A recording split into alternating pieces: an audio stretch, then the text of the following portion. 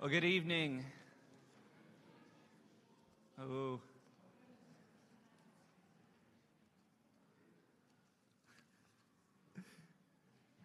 I can say howdy, y'all. That works for me too, I think. So, well, welcome to the worship of our great God here at Redeemer OPC. We've got a few announcements as we get started. First, tonight we have our praise service. So the order of service is a little bit different than we typically do. We've got a couple more songs in, but this should be a wonderful time of worshiping our God. And following the service, we have a fiesta and fellowship potluck. So if you are here for the first time, we would love to invite you to that. Lots of good Mexican food, I've been told, and it should be a delightful time to get to know one another and to build closer bonds if you've been here for a while. This is, I think, the first fiesta, and all it took was me leaving in order for y'all to do this. So I hope that this continues on, that this catches now, and you say, why weren't we doing this all along? Because Mexican food is great, so there's that.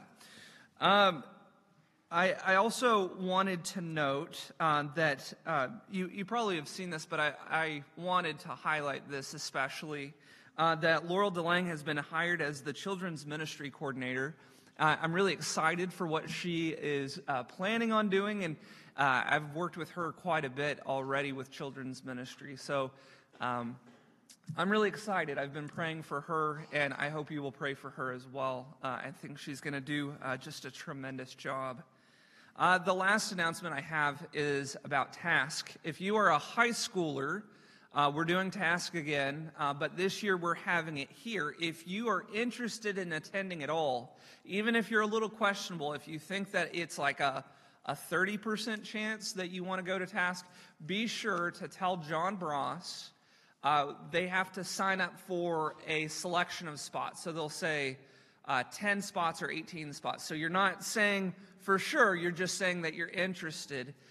He needs to know by February 1st, so be sure to reach out to him by that point.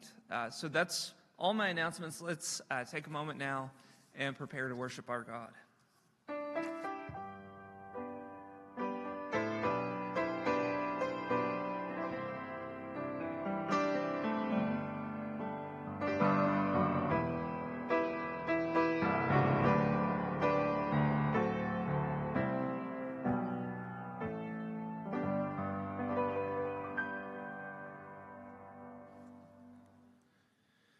As we draw near to worship our great God, Solomon reminds us of these truths of who our God is, and it's in meditating on this that we are invited in and called to delight in the God who has made us and who redeems his people, from Psalm 72.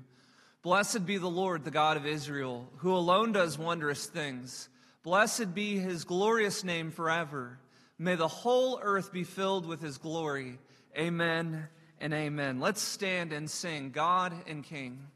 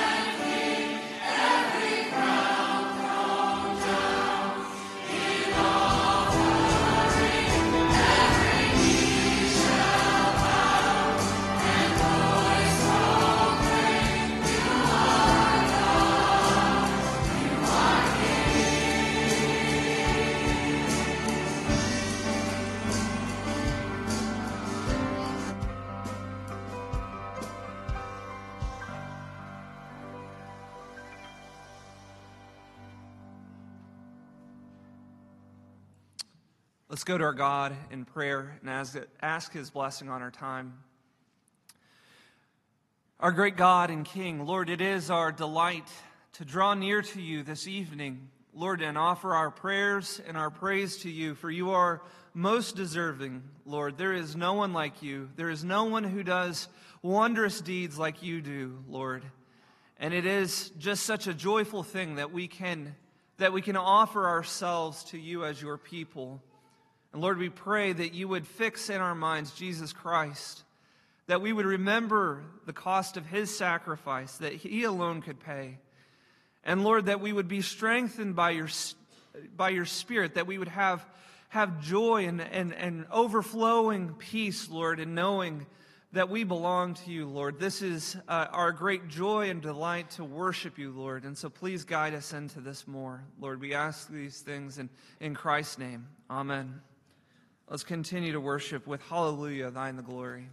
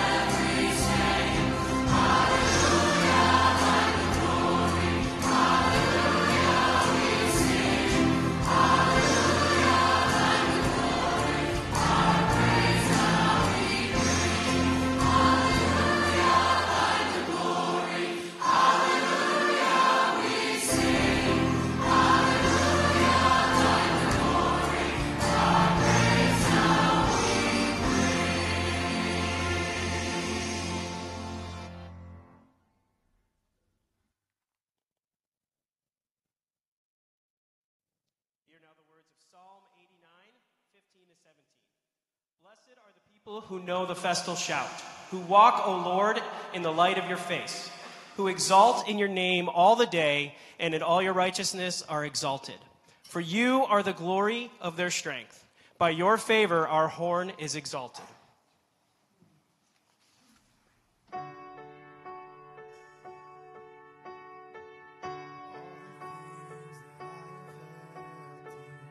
Vanities that whispered in my ear, what would I do if they all disappeared? Riches and fame and all that they could buy, I've come to find they never satisfy. What would I gain if my soul's the prize?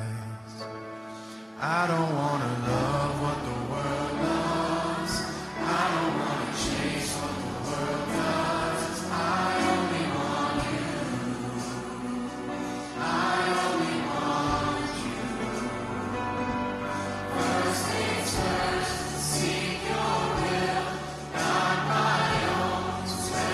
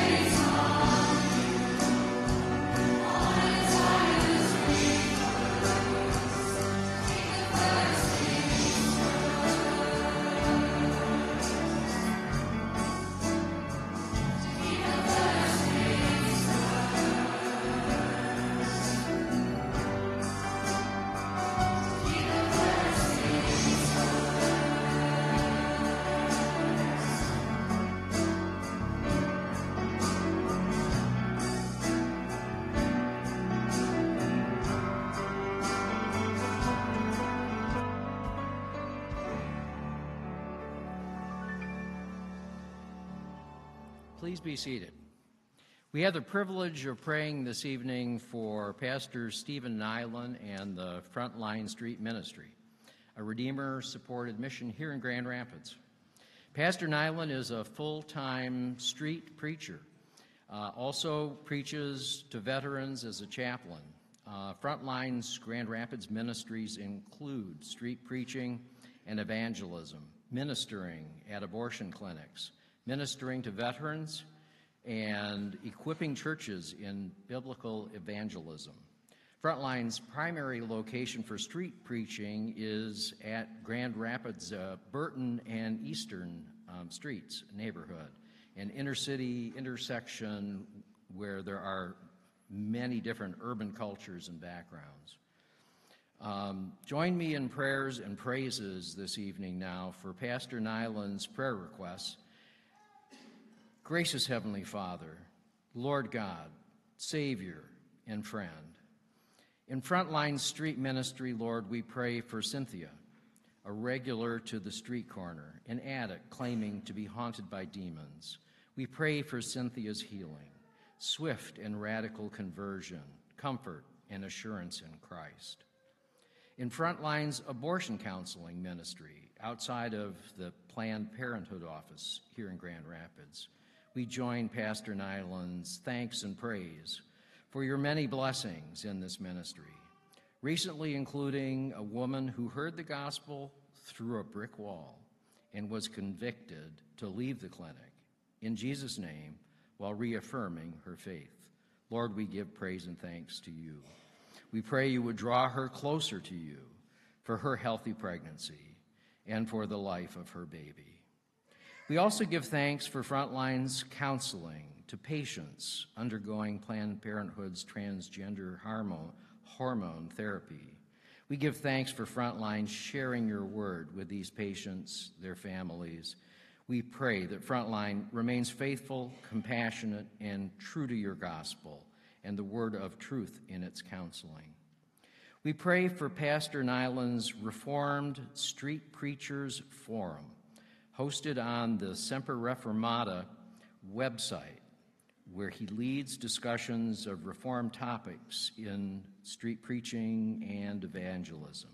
Lord, we pray that forum would be effective in sharing your word among pastors engaged in street preaching and evangelism.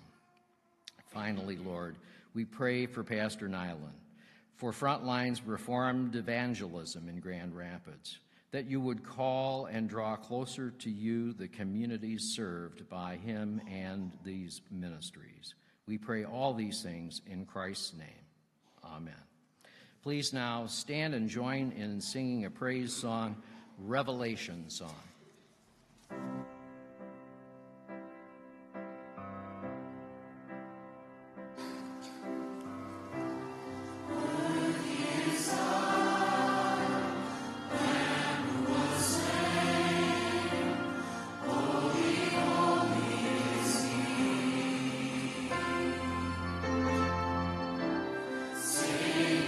Song to him sits on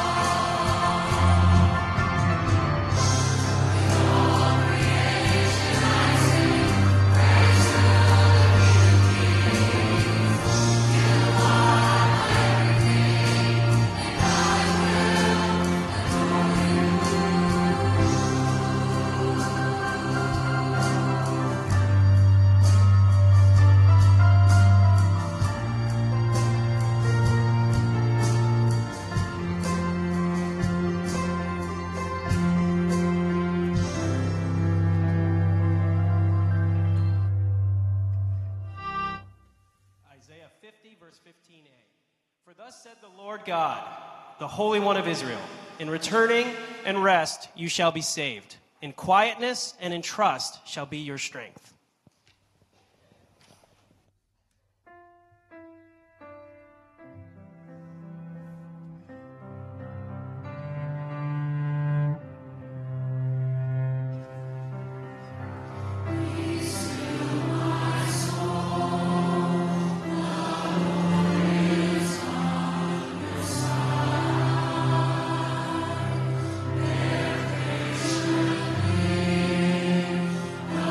Cross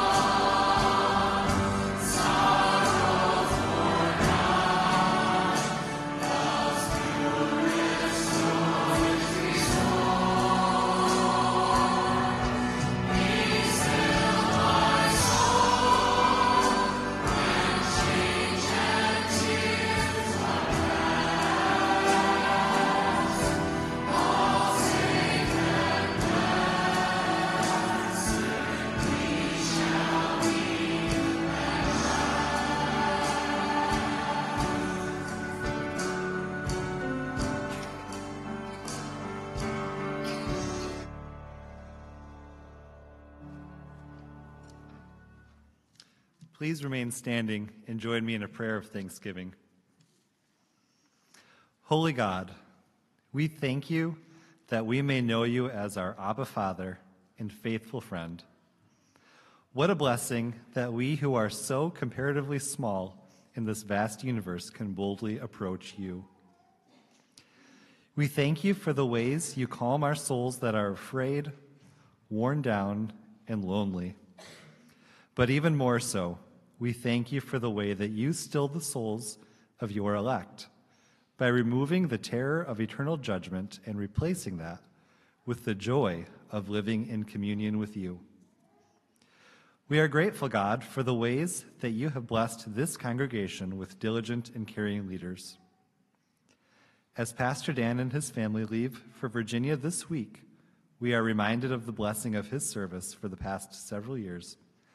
And though we are sad to watch the Adams leave, we rejoice that you have given them such a clear and compelling call. Likewise, we rejoice with Pastor Dan's new congregation and the ways you are sustaining and caring for them.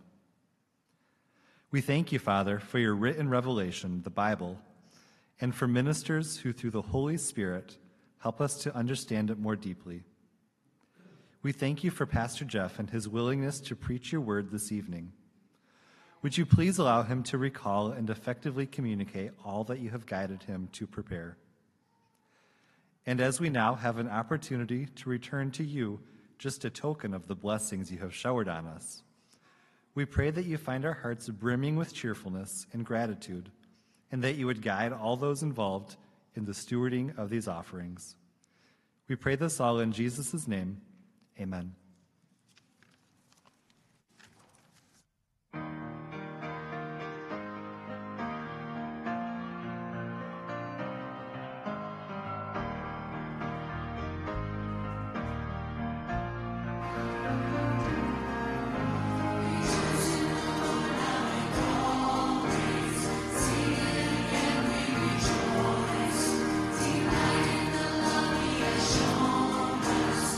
Faithful in the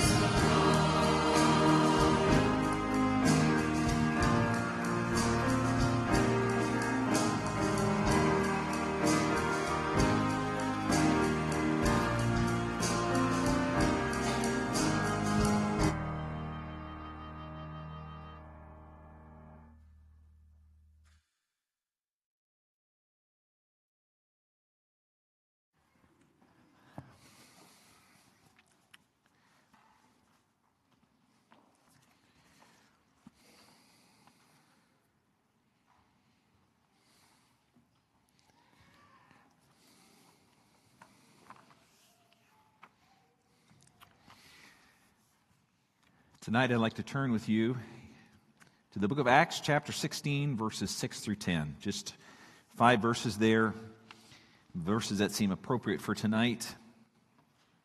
Usually in the evening I would pick a section of Scripture that goes with a basic truth of the Christian faith. Tonight I'm varying that because this Sunday we have been thinking about one of our pastors leaving. So from Acts chapter 16, hear the word of the Lord, these 5 verses. And they went through the region of Phrygia and Galatia, having been forbidden by the Holy Spirit to speak the word in Asia. And when they had come up to Mysia, they attempted to go into Bithynia, but the Spirit of Jesus did not allow them. So passing by Mysia, they went down to Troas. And a vision appeared to Paul in the night. A man of Macedonia was standing there, urging him and saying, "Come over to Macedonia and help us." And when Paul had seen the vision, immediately we sought to go on into Macedonia, concluding that the Lord had called us to preach the gospel to them. This is the word of our Lord. In my time as a pastor, I've preached a number of sermons that we call installation sermons. These are sermons that are preached usually on a weeknight when a pastor has been called to a new congregation, and we do what is sort of anachronistically in our English language, we install him. That is to say, we officially recognize him and set him apart for the pastoral work in a congregation through the blessing of the Lord. About 6 years ago, this time, that happened when Pastor Dan was ordained and installed in this church. I am glad for that process, even though I was not here when Pastor Dan was installed. That process brings uniformity and clarity, consistency to what we do when we have a new pastor. It's a good process. But in looking through our book of church order, if you don't know what that is, that's a book that we use, we've agreed to, as part of the OPC to use as part of what guides us in the way that our church works. If you look through the BCO, you would see that in chapter 20, there's a whole set of guidelines for what you do when a pastor is installed. But there is not a place, as far as I can tell, in the book of church order that tells us what to do tonight when a pastor is going to be leaving. It is what I would describe as a curious omission in the book of church order, and it's not unique to our church, our local church, or to the OPC.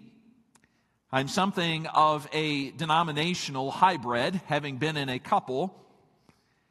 And in those denominations, there is no uninstalling guidance either.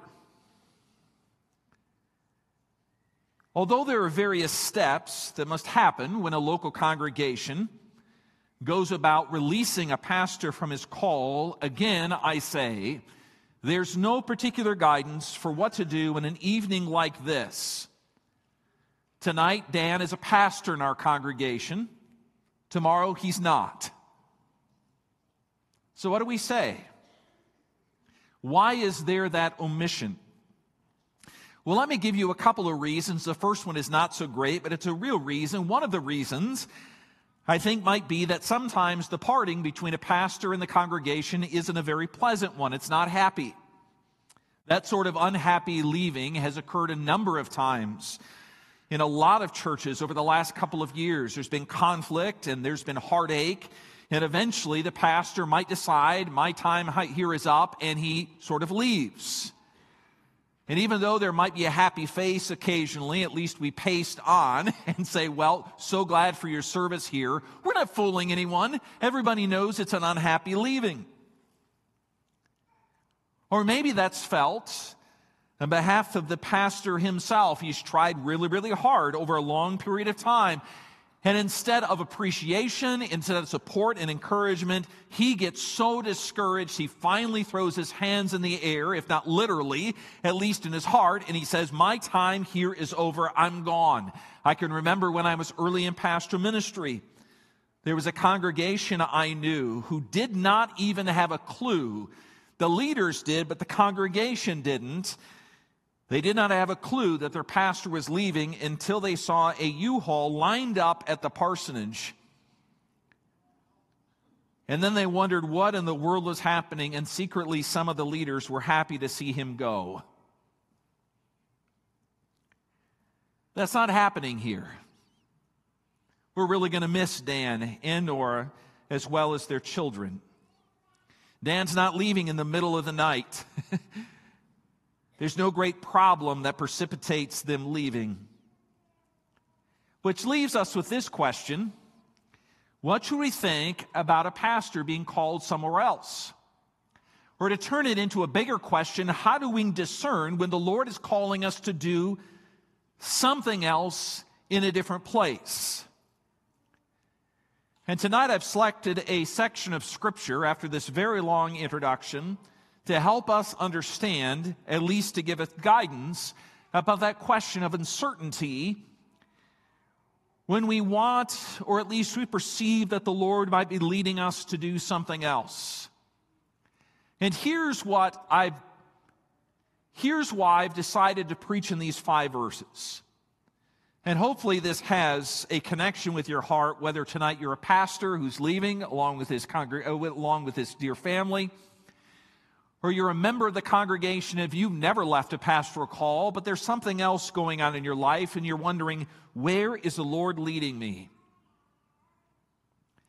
And here's the point that it seems to me the Spirit is making through the story with the Apostle Paul. I'm going to say it once and then repeat it a number of times in this evening's sermon. And the point is, even in the middle of uncertainty, even with a lot of uncertainty, we can be confident that God will use us. That's the point that I believe the Spirit is making through this event in Paul's life. Now, let me explain to you why that's true. Even in uncertainty, we can be confident that the Lord is using us. First, I want to point out to you what is not expected in this passage. The section that I read for you, these 5 verses, come in what we'll eventually know as Paul's second missionary journey. But if you look back at the end of chapter 5, you will notice that Paul and his companions did not start out on what they thought was a second missionary journey. It's a little bit like after the First World War that they called the war to end all wars. Nobody anticipated a Second World War. Why would you? The first one was done. It's taken care of. Everything that needs to be done, pretty much. And what we have in chapter 15 at the end is Paul and his companions going to visit the churches that were already established. But when we come to our section of 16, this trip has changed a bit, and most likely because of what we read at the beginning of chapter 16. Somebody new has entered the picture. In this case, it is Timothy. Timothy, who has one parent who is a Greek, the other who is a Jew. And Paul sees usefulness. He sees how the Lord might use Timothy, not only in the life of the local church, but also in the life of the churches as a whole.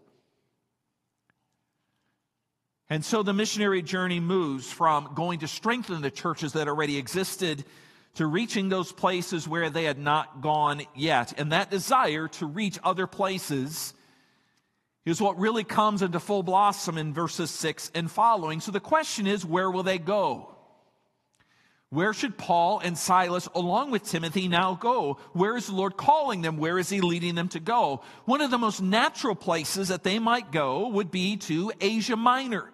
Now, you might not have any clue what that means, and you shouldn't feel guilty if you don't. I'll simply explain it to you. Asia Minor was the place that if you were in a contemporary missions committee with the Apostle Paul, and you're looking at the map of the Middle East, and someone were to ask, where are there no churches? Where is the gospel yet not penetrated? Where do we need to send people so that people will hear about Jesus Christ? You would have agreed together as a missions committee, look at Asia Minor. There's a place with no churches. We ought to send somebody there. Now, here's the really remarkable thing that you might not think about in this chapter from the book of Acts, and that is, if you suggested that to be true, I would tell you you were absolutely right.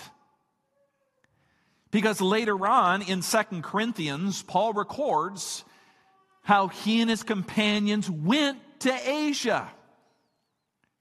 And not only did they go to Asia, but in 2 Corinthians 1 verse 8 and 9, it says they're going to that part of the world was so difficult, so terrible, they despaired even of life, and they felt they had received the sentence of death. So difficult was the ministry that they eventually were taken to in Asia Minor. Most likely what is being referred to there goes back to Acts chapter 19, a few chapters after where we're reading tonight.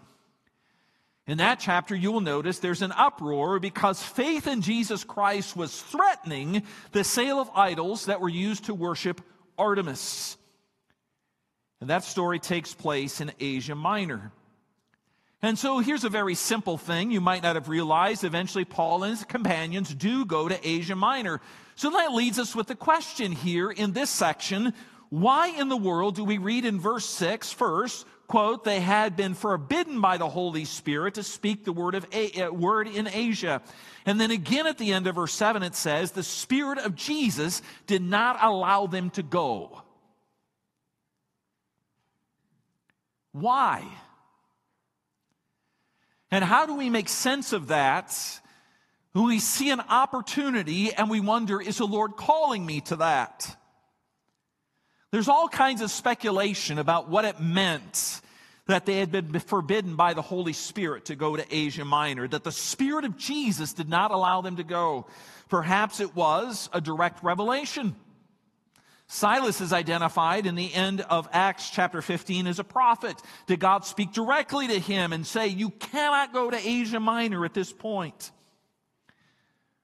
Or was it, as it often was in Paul's missionary journeys, opposition by the Jews? Or, to speculate a bit further, maybe there was an illness that prevented Paul or Silas or Timothy from going. Or it may even been a disagreement between Paul and some of his companions. All of that is speculation. We do not know. The passage seems to intentionally leave open. In other words, it's not the point of what Paul is writing here. The point is not for us to understand why it didn't happen. The point of this passage lies somewhere else. Why could the gospel not go to Asia Minor at this point? If there is good work to be done, and eventually Paul and his companions go to do that work, even if the work was very, very hard, why is he prevented here? Why can't he go?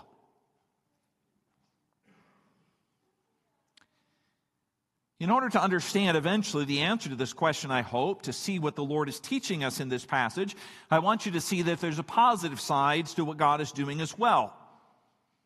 We need to focus on where they did go.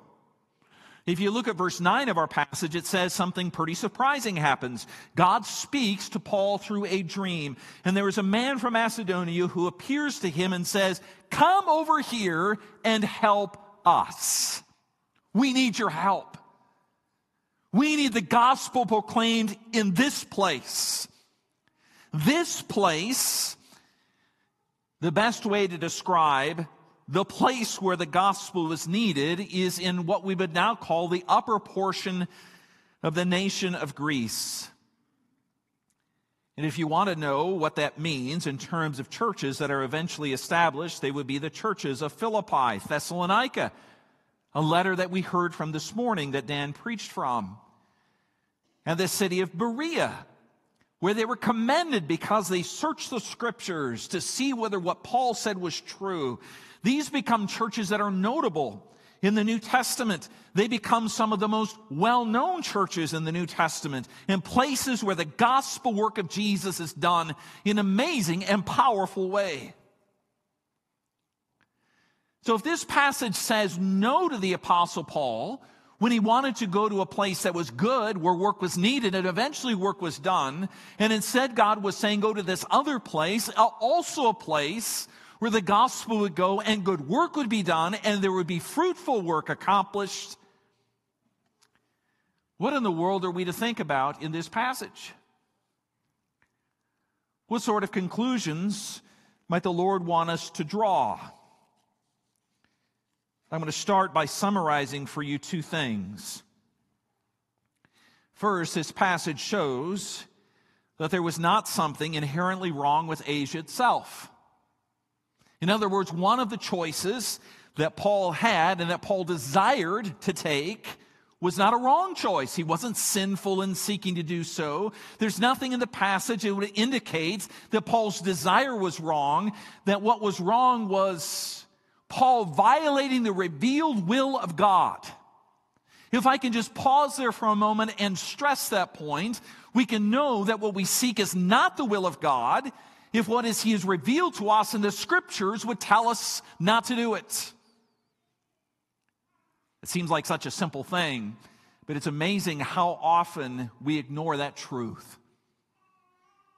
But that's not the case in this passage. He's not violating a commandment of God that God has clearly given. That's not the problem. Second, I want you to notice that going to the churches of Macedonia was a very good thing. It's a choice, really, between a good thing and another good thing. It's not a choice between a good thing and a bad thing, or a bad thing and a good thing. It's a choice between good and good. Which leads me tonight to this question, to answer this question: why is this passage here? How does this passage lead us to see that even in the middle sometimes of not knowing what the Lord is doing and where He is calling, we can have confidence that He is at work in us?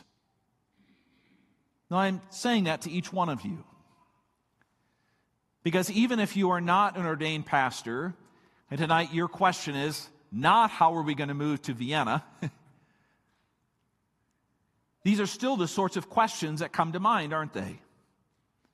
Maybe it's a question about your employment. Maybe it's about something else. Maybe it's a struggle that you have. You're trying to seek the Lord's will. You're not being sinful in it, and it doesn't seem to be resolved clearly.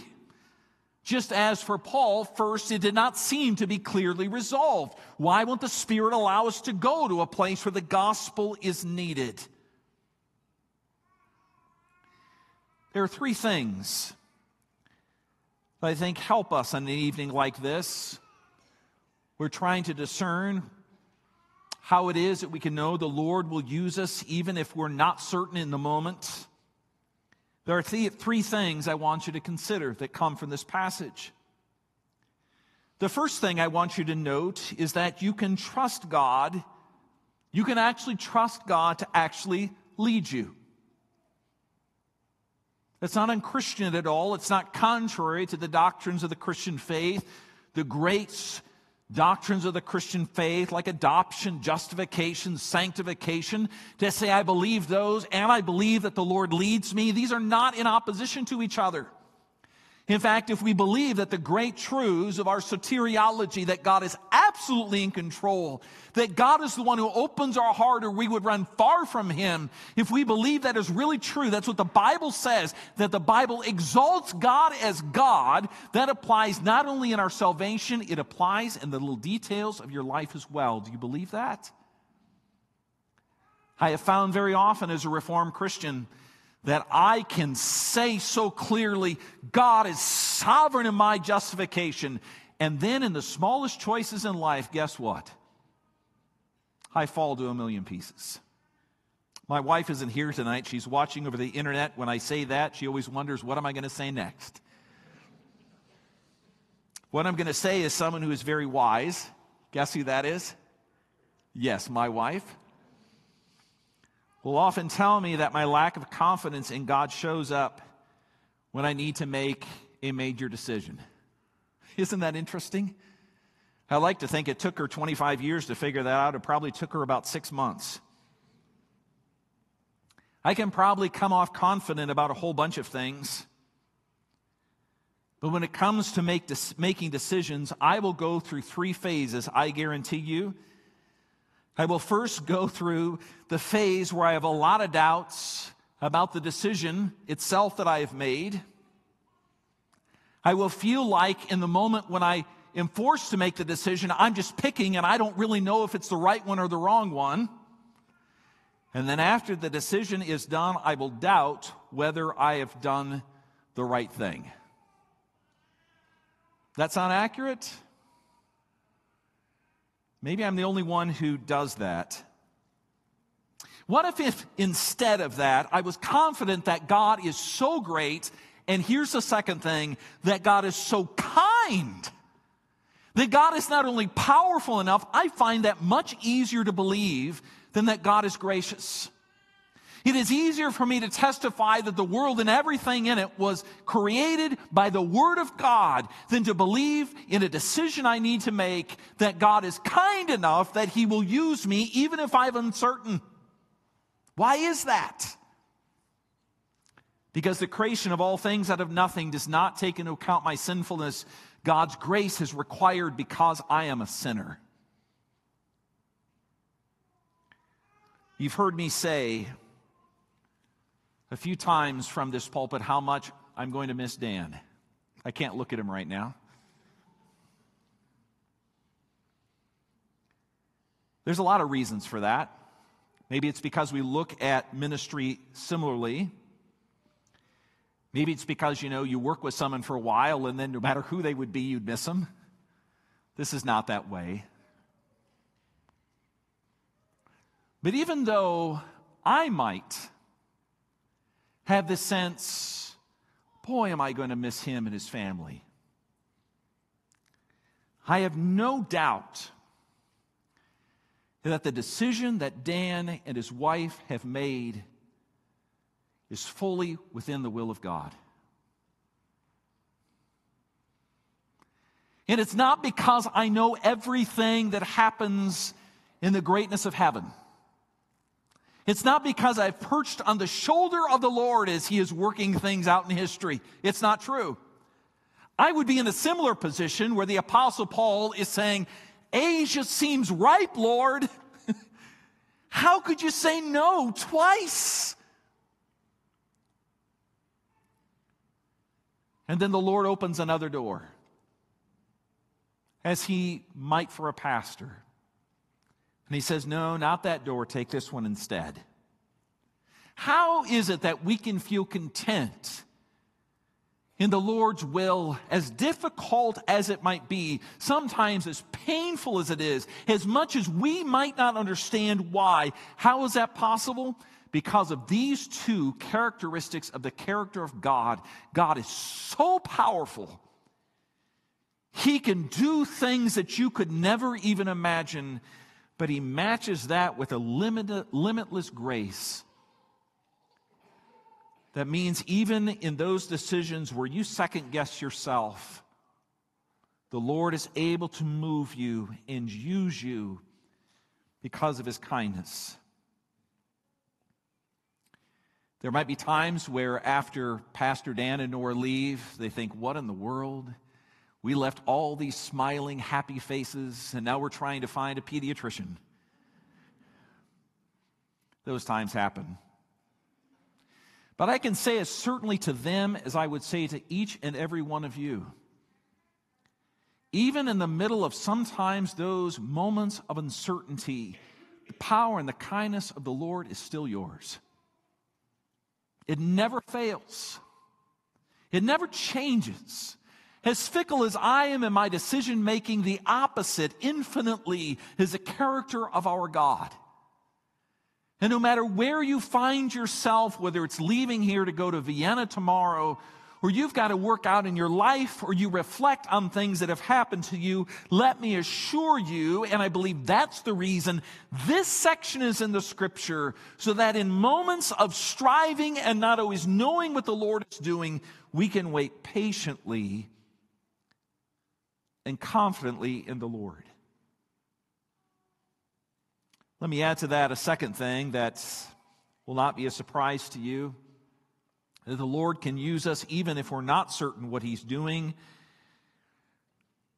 This passage tells us that in a moment we can be confident not only that the Lord will use us, but also He will use us just at the right time. Just think over your own life and ask yourself the question, how often have you doubted not only the Lord's intentions, but His timing? Most of you don't know this, but my wife and I were married for 5 years before we had a child. That was not our design. It's not what we intended.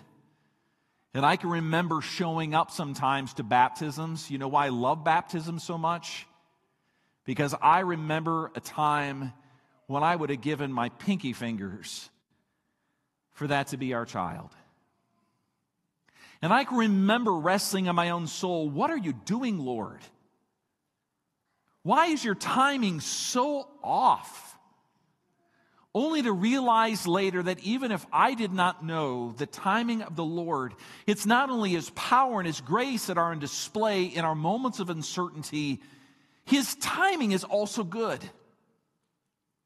We never know from the Scriptures why the Lord put such a hard no at this moment of going into Asia Minor, especially when later on we see Paul and his companions going there and almost being killed. You might think, Lord, why your timing so off? If they would have gone earlier, maybe it would have been better. You might wonder the same thing. But take confidence that the Lord will use you, that He will lead you where to go, that even if there's uncertainty, at this point God is saying no to your Asia.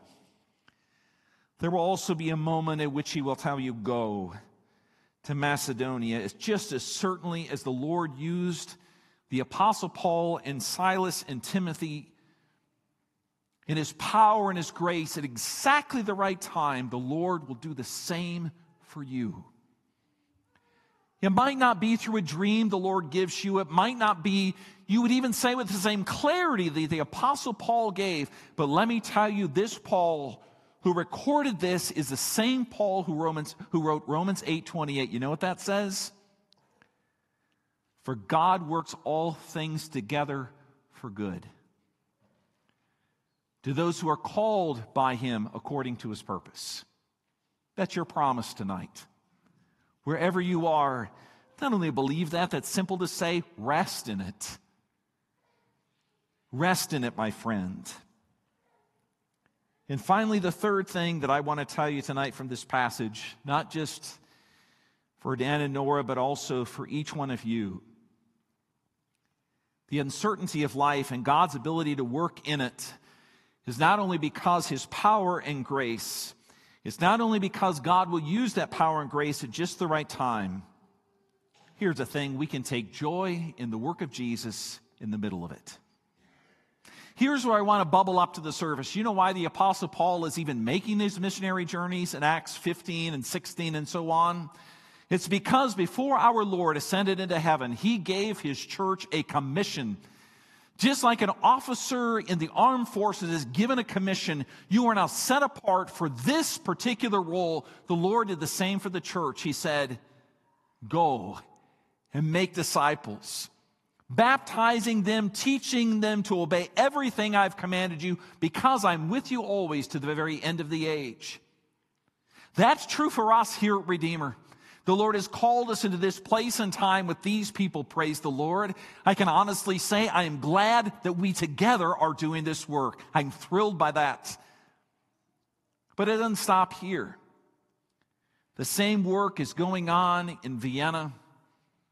It's going on in Chicago and New York. It's going on from east to west, north to south, and across the world. So that even if we don't see each other face to face, we are still in union with the Church of Jesus Christ, bringing the gospel to the nations and to the world. Which means even in a moment, as we sung, of sweet parting, not sweet parting, sorrowful parting, we don't do it with regret. We don't say, well, I begrudge you for it, brother and sister. What we say is, because the Lord, even in those uncertain choices that we make, even if they're difficult to perceive, the Lord is able to use us individually and together. And therefore, we take great joy. I remember when I was in seminary, we would have these graduating classes, of course. You invested in students for a number of years. I'm sure some of you who teach at a seminary or you teach in a school, you have this moment where you reach the end of the year. You have graduation, and there's always this emotional angst in your soul because they're going off. I'm not going to see them anymore. You get kind of a similar feeling about this. It's not just that we're losing a pastor. Would you think together with me that we're sending a brother and sister and family in the Lord to another place to do his work? Think back 6 years when they came here, all the changes that have happened, both in their family, that's obvious, but also growth and development. It's amazing. I'm very thankful for it. Wouldn't change it. Because in those moments and those days, the Lord was at work. And as he has been at work, he's at work now in them and in you. And he will continue to do that work in them, even if we don't see each other every Sunday. So I say to each one of you, including Dan and Nora and their families and their family, the Lord is with you. Even sometimes if it looks uncertain, if you want what seems to be right and the Lord says no by his Spirit, he's still good, he's still gracious, he's still powerful. In the right time, he will work at just the right time. And he will do so because he has called us together as the church of Jesus Christ to pursue the things that matter most to him. Praise the Lord for his grace. Let's bow in prayer. Father, we are so very grateful tonight to open up to a passage that may seem almost incidental in the history of the Apostle Paul. And we wonder, why in the world is this even recorded? It may very well be that our Savior, in the moment at which his Spirit caused these words to be penned by the Apostle Paul, recording this history, of course, you knew, Lord, that we would be here tonight. In these circumstances, with these people, none of this is accidental to you. And we pray that by the power of your Spirit, the same one who has placed these words before us, these words would go deep into our hearts. That we would send off our brother and sister in the Lord, not decommissioning them or uninstalling, but rather sending them out to do the great work of the gospel in another place. Father, we rejoice in this together, both in the moment, but for eternity, anticipating the day when there will be no separation for any child of God by time or space. There will only be complete joy in the presence of our infinite God. And so, Lord, we lay these things before you, thankful, deeply joyful in you. We pray this in Christ's name. Amen. Would you stand and sing?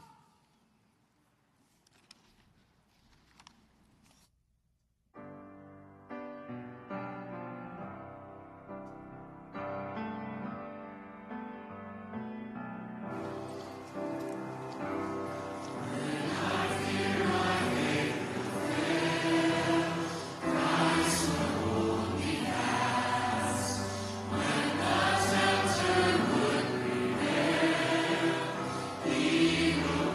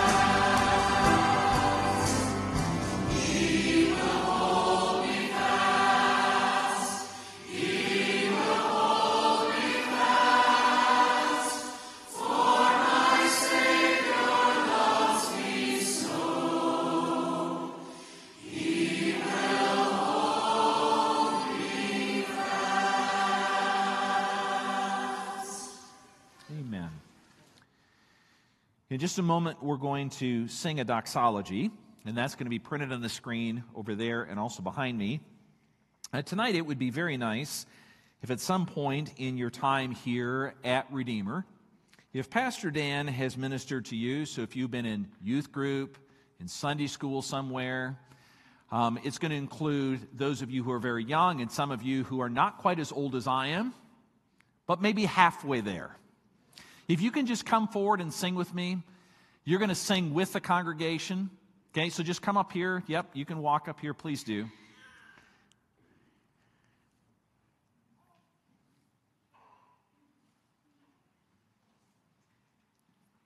You can come all the way up here. Just come all the way up. Yep.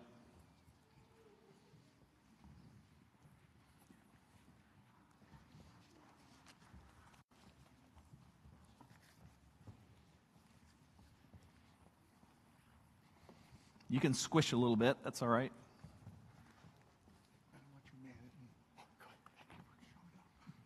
And of course, we're going to ask Dan and Nora to come up here. If you can just come over this way, please. Sorry. Normally I would warn you, but tonight I wasn't going to warn you.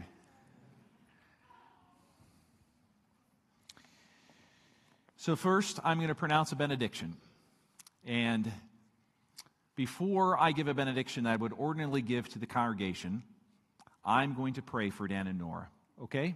And then after I pray for them and I give the benediction to you as a body of Christ, then we're going to sing, okay? So if you join me in prayer, please.